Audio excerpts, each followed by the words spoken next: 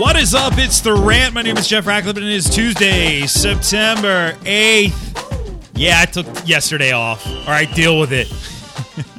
I needed a little break before the season started, and I didn't technically take the day off because I was working my butt off for FTN Fantasy yesterday, getting projections, rankings, all that set up, plus getting things set up for this podcast today in terms of some players that we can add before the season starts, some guys we can drop, and of course we have to unpack everything that has happened with roster cutdowns. It wasn't a crazy weekend by any means, but we're doing that all on the pod for you today. So load it up on today's podcast.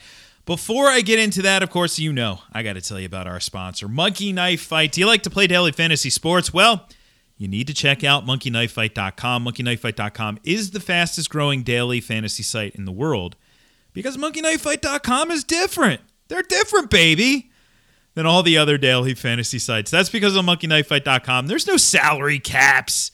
You don't play against sharks. It means anybody has a chance of winning, even you. monkeyknifefight.com has tons of fun daily contests in all the sports you love. Baseball, basketball, hockey, golf, UFC, NASCAR, WNBA, esports, and of course, football. Monkey Knife Fight has it all, and you know what else? monkeyknifefight.com has a free $5 game for you just for signing up. And if you use the promo code RANT, R-A-N-T, you'll have your first deposit matched instantly up to $50. With a name like monkeyknifefight.com, you can be pretty certain you know what you're getting into when you sign up to play monkeys and knives and fights and sports. Sign up and play today at monkeyknifefight.com. Play to MKF and win. State and age restrictions apply. See site for full terms and restrictions. Use that promo code RANT. This is the time, baby. Football now. It's hard to believe. We're two stinking days away. It's palpable. It is. I love this time of year. Love it. Thursday night's going to be a lot of fun. But we have a little bit of work to do before we get into that. So let's dive in to everything that sort of took place over the weekend with cutdowns. And also, I should say, so if you were placed on injured reserve before roster cutdown, you're done for the season, right? There is a new injured reserve rule this year, though. So, for example, Damian Harris is now on injured reserve, but that is not the injured reserve that you and I both know very well from last year. Last year, IR, 8 weeks minimum. You could be designated to return, but the teams were limited in terms of who they could bring back. This year, completely different. This year, 3 weeks is the min, and teams can bring back as many as they want. So this is much less injured reserve as we know it, and much more like 15-day DL if you're a baseball fan. It's very, very, very different than what we're used to. So not the end of the world that Damian Williams landed on injured reserve. He could be, and I fully expect him back by week 4. So if you have him, you're not going to drop him. We'll go over some players to drop, some players to add in a minute. But I do want to unpack, tie a final bow on the Adrian Peterson, he gone from Washington.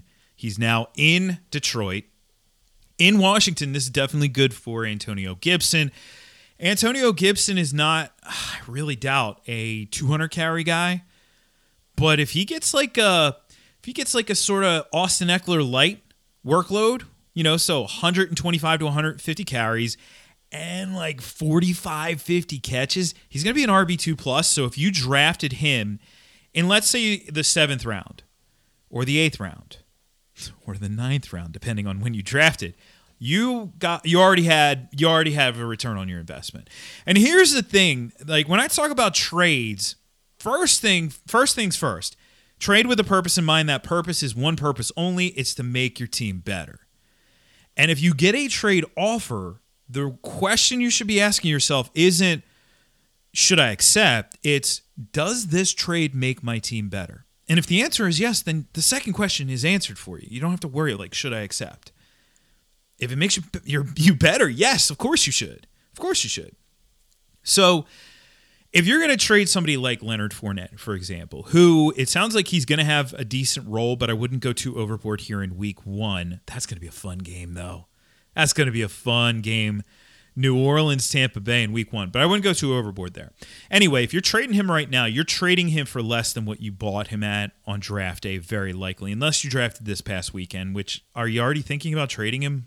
Maybe shouldn't have drafted him then. But you're losing on that, right? You bought higher than what you're selling for. So, for example, like if you continue to do that in the stock market, continue to buy stocks high, sell them lower, you are going to run out of money. You're losing money there. Not a good proposition. Whereas Antonio Gibson, if you were to trade him right now for like somebody of a 5th round value, somebody, I don't know, DJ Chark or whatever, I don't know. Well, you just ended up making money on that deal because you bought him on draft day, let's say in the 8th round. You also spent a 5th round pick on somebody else. Maybe it was Cam Akers, who knows? Well, now you have 2 5th round picks on your roster, and we don't know for certain what Antonio Gibson is, but we're taking advantage of the perceived value. I'm not trading Antonio Gibson. I'll tell you that. I have him on a couple rosters. I'm not trading him, but if you were to think like now's the time to strike, now's the time to trade him, that makes sense because you're selling higher than what you bought. That's just the name of the game. That's the name of the game. So he's a league guy. I think there is appeal to having Bryce Love stashed on your rosters. Peterson goes to Detroit, which isn't that weird? That could be weird seeing him in a Detroit line. And I know he's been on a bunch of teams since Minnesota, but he's like forever locked in my mind in a Vikings uniform, and to see him in a rival is definitely weird. But for me, this is not necessarily any sort of knock on Swift. This is a knock on Kerryon Johnson, like a direct knock on Kerryon Johnson. And with Bo Scarborough banged up, he's on injured reserve, but, again, he could be back soon. But still, they get a guy in who can give them work in the early downs. If you drafted DeAndre Swift this past weekend, chances are you got a good deal on him. You might have even gotten him in the 7th round. I took him in the 6th round last night in an FPC draft. But really, I took him because running backs were flying, and I needed to address it. So I needed to make sure I checked the box of getting 4 running backs before round 10. So I went after him there, and wasn't worried about it. I think he's still got that Miles Sanders second half potential this season, regardless of Peterson. There's no fantasy value to Peterson. And honestly, Kerryon Johnson, I'm almost to the point where, like, I didn't end up drafting him in any season-long leagues. I have some shares of him in best ball, but I'm at the point where I don't want him whatsoever. Jacksonville, not that they made any significant roster cuts, but Raquel Armstead landed on COVID again. So this is crazy. It looks like there's a chance James Robinson is the lead back. Now, I'm going to take that only as far as I can throw it because that was based on the depth chart on the team website, which those really aren't that good. They really aren't. But it's Robinson, Devine, and Zigbo. I mean, we know what Chris Thompson is. He's the passing down back. Armstead is at the point now where if you owned him, he gone. I easily cut him. There's no reason to own him because second time on the list, he was already behind the 8 ball. He's further behind the 8 ball. Remember, this is a new offense in Jacksonville. Further behind the 8 ball. It's going to take a while. If not, he may have just screwed himself completely out of this. Now, it's hard to believe this team is going to roll there with 2 UDFAs as their top 2 guys in early downs, but that's kind of where we are. They weren't able to get a deal done, surprise, surprise, with Devonta Freeman. By the way, we're not adding Devonta Freeman. I don't think he goes anywhere. I don't think he lands anywhere. So anyway, that's kind of where we are. I'm avoiding this offense outside of the passing game. I'm going to avoid the run game in this offense early in the season and see how this shakes out, like in week 1, if it's a Zigbo more or Robinson more. A few weeks ago, somebody had asked me why I didn't have Lamar Miller in our FTN draft guide, and I was like, because he's really far down in my rankings, and now we see why. He was released. So that's a little bit of a mess in that backfield because of Harris being on injured reserve for at least the next 3 weeks. But you have Sony there. Sony's going to be eased back in. But keep in mind, ease back in could still mean 12, 13, 14 carries. He's just not going to see a 20-plus workload. Rex is there. You have James White, and you have J.J. Taylor, who's kind of like a James White clone here for week 1 because Miller's out of the mix. And then Mo Sanu out of the mix. Wow, what a bad, bad trade that was for the Patriots. Speaking of trades, Lynn Bowden traded to Miami. I don't expect to see much Bowden early on, but they're going to view him as a wide receiver, not a running back. So they really tried to force the issue in Oakland with him as a running back. It wasn't a fit. They also released Theo Riddick. But keep in mind, Devontae Booker, I always want to call him Devin Booker. Devontae Booker and Jalen Richard are on that roster, and they're both passing down guys. So I can't say I'm going to get too carried away with Josh Jacobs just yet. I will tell you this. Tomorrow on the podcast, we are breaking down some rankings. Josh Jacobs is a pretty sexy week 1 ranking. That's all I'm going to say for right now. It shouldn't be a shock given his opponent, but pretty sexy. But I don't have him getting a huge share of the passing game workload. Regardless, that's where we are with that. We'll see what happens with Bowden. They needed some help there for sure. Couple just disappointing dynasty releases too. Hakeem Butler released, not even practice squatted. John Kelly released from the Rams. I'm not gonna lie, a little piece of me died when Hakeem Butler was released and not even practice squatted. So, I mean, at least Trey Quinn, who was released, the Scarn was released from Washington and was practice squatted by the Jags. But anyway, those practice squad spots are going to be pretty important this year. They are, no doubt about it. So let's dive in now to some guys who you can potentially cut loose if you have them. Maybe you drafted a while ago and you kind of forgot that you drafted like Keyshawn Vaughn. Can't keep him. Or you missed the news that Tyrell Williams landed on injured reserve. Obviously can't keep him. There are some other guys, though, that I think, you could cut loose. Raquel Armstead. If you have him, I just don't see any reason to be rostering him at this point. There are guys like Josh Reynolds. He was drafted. A lot of people thought he would be like maybe a late round upside guy, and now Van Jefferson looks like he blew right by him on the depth chart. You may have potentially drafted DeAndre Washington. He is not the handcuff now. It's Darrell Williams. You possibly may have drafted Justin Jefferson. Justin Jefferson is going to open the season as the number 3 receiver there. And why that's significant in Minnesota is Minnesota's going to run a lot of 12. That means 2 tight end sets. With 2 tight ends on the field, well, you don't have a third receiver on the field, third wideout. So if he's behind BC Johnson and BC Johnson is basically getting all those snaps, we may see 50%, 50% of the snaps out there for Justin Jefferson. That's not enough to get volume to be fantasy relevant. And I don't think it's worth hanging on to him right now. Guys like T. Higgins, don't think it's worth hanging on to him right now. Even Denzel Mims, like some of these the rookie wideouts, your bench spots are really important. And I don't know if people stress that enough, how important they are. Like if you're looking at your bench right now, unless you're required to have a backup defense, which I know some leagues require, whatever, if that's your league, then fine. If you aren't required to have a backup defense, then do not have a backup defense because defenses are the Cal Ripken Juniors of fantasy football. They don't miss a game. They do not miss games. They don't get hurt. They're not declared out.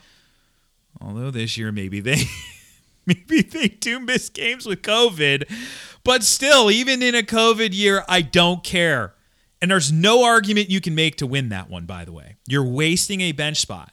Think about it. You start one defense. How many running backs do you start? Probably start 2 or 3. How many wideouts do you start? Probably start 3 or 4. Those are so much more important. And I don't know if you've ever been in this situation, but I have.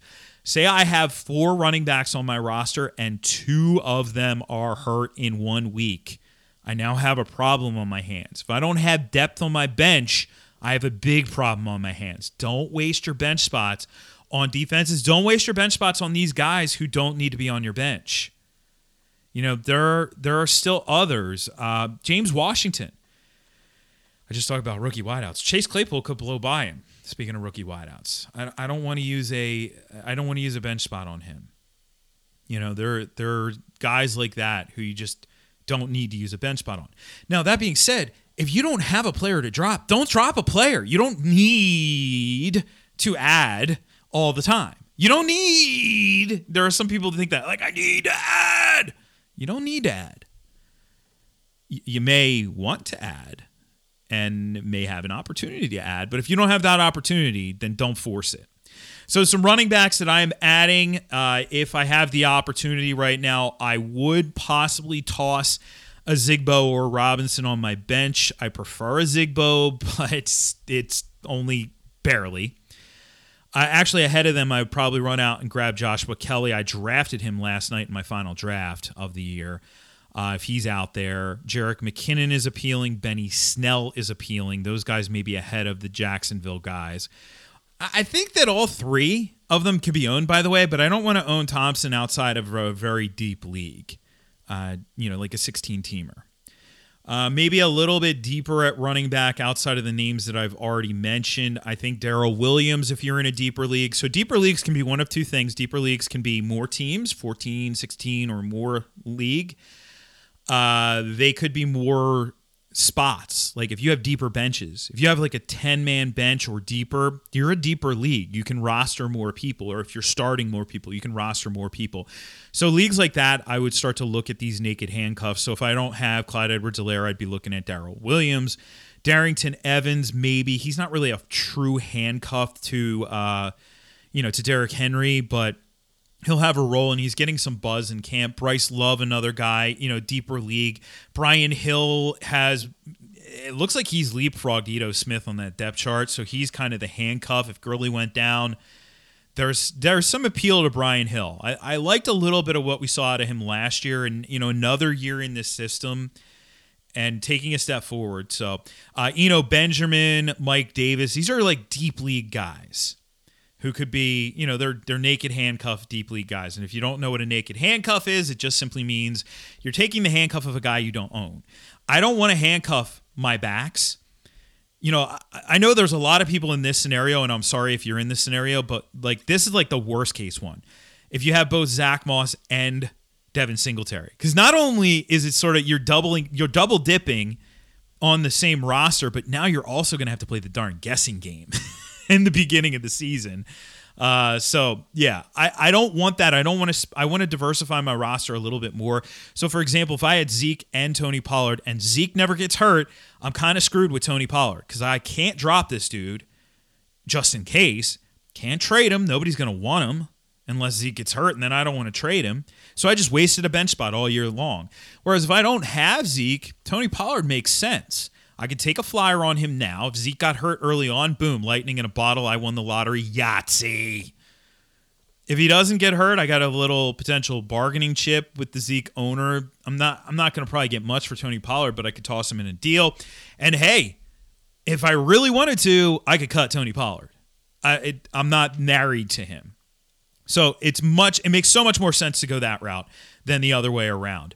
At wideout, I think Bryan Edwards is probably the biggest name on my list. If he's out there, he is a starter in this offense. That's going to be a lot of fun in week 1, Vegas versus Carolina.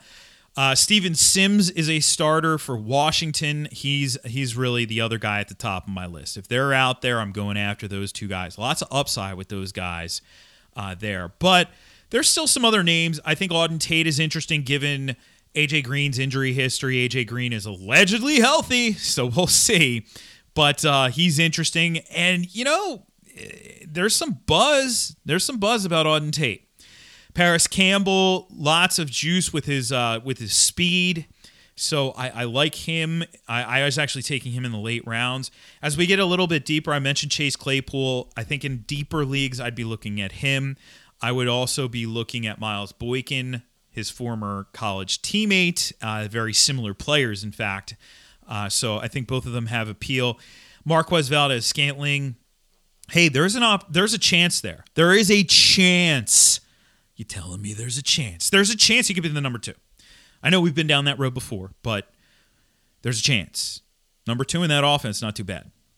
Andy Isabella, I think, is really interesting. Van Jefferson, who I talked about earlier. And then, hey, J.J. Arcega-Whiteside, that's fun to say, he's in a good position for week 1 with Alshon banged up, with Rager banged up. Looks like Rager is going to be back relatively soon, but those guys are in the mix. If I had to go very deep, I would be looking at B.C. Johnson, maybe Scotty Miller, but I'm not too crazy about either one of those guys from an upside standpoint.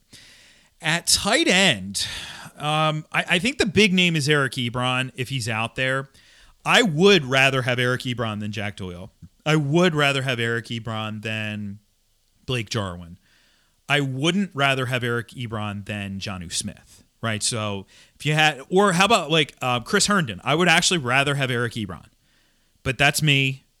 But that's kind of where I am. So if you didn't draft a backup tight end and you have one of those expendable guys, Eric Ebron's an easy pickup. If you drafted a very low upside backup tight end like a Jack Doyle, then Eric Ebron is a pretty solid lateral move. Outside of him, I mean, I'm keeping my eye on Logan Thomas. I just think he's really interesting just because there's meat on the bone in that passing game, but I'm not going to go too overboard. And then in deeper leagues, Tyler Eifert would probably be the guy who I would pick up. Just because if he doesn't get hurt, Tyler Eifert can be pretty solid, and there's no competition for him there. At quarterback, I'm not really going to stash anybody or anything like that, but there is one guy who very likely was not drafted in your league, and he is what I'm calling a screaming streamer. Like, freaking stream me this week, you morons. Like, basically yelling at us. He called us morons. I'm hurt by that. Tyrod Taylor.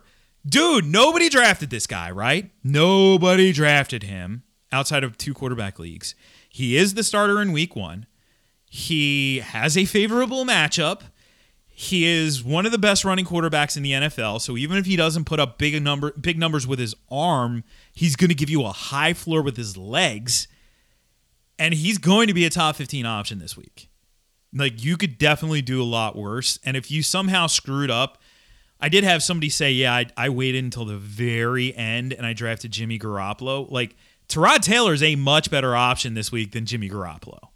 So a screaming streamer there in Tyrod Taylor. All right, so there you go. So tomorrow, we really start the regular roll here, the weekly season grind with rankings. Wednesday is rankings day on the pod, so we'll break the positions down for you, give you an initial look, and take it from there. Of course, if you want all the goodness, though, you want all my rankings, you get them at ftnfantasy.com. If you want the wide receiver cornerback matchup chart, newly improved for 2020, that is over at ftndaily.com and ftnbets.com for the wide receiver cornerback matchups. Appreciate everybody reviewing the podcast. Please continue to do so. We got to get to that 1,000 or 1K. 1K. Easiest way to review the show on iTunes is if you have an iPhone, open up the podcast app, find my podcast, The Rant, scroll to the bottom, click the stars, and that's it. It's really that simple. All right. At Jeff Ratcliffe on Twitter. At Jeff Ratcliffe on Instagram. Use the hashtag RatPack. That way I know you're a listener of the show. And tomorrow, it's on to rankings. Ooh, football is in the freaking air. I cannot wait until Thursday night. Hey, I can't even wait until tomorrow. So I will catch you then on the flip side for another edition of the pod. I'm Jeff Ratcliffe, and I'm out of here.